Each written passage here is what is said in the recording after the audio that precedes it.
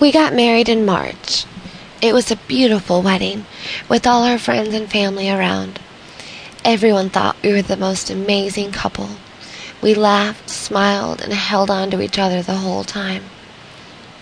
I didn't know how to tell Greg that the woman he was married to was a kinky slut. How do you break something like that to your new husband? I suppose admitting it before marriage is the best way to go. But that's not what happened here. After being married together for about a month, Greg finally caught on to the fact that my kind of porn was different from what other women may enjoy. My husband is a computer tech. He knows everything about computers. One day, as he was doing an update on my laptop, he asked me, "Why is all this spanking porn on your computer?" I tried to look away and say I had to look it up for work. But Greg grabs my cheek, forcing me to look at him, and asks me again.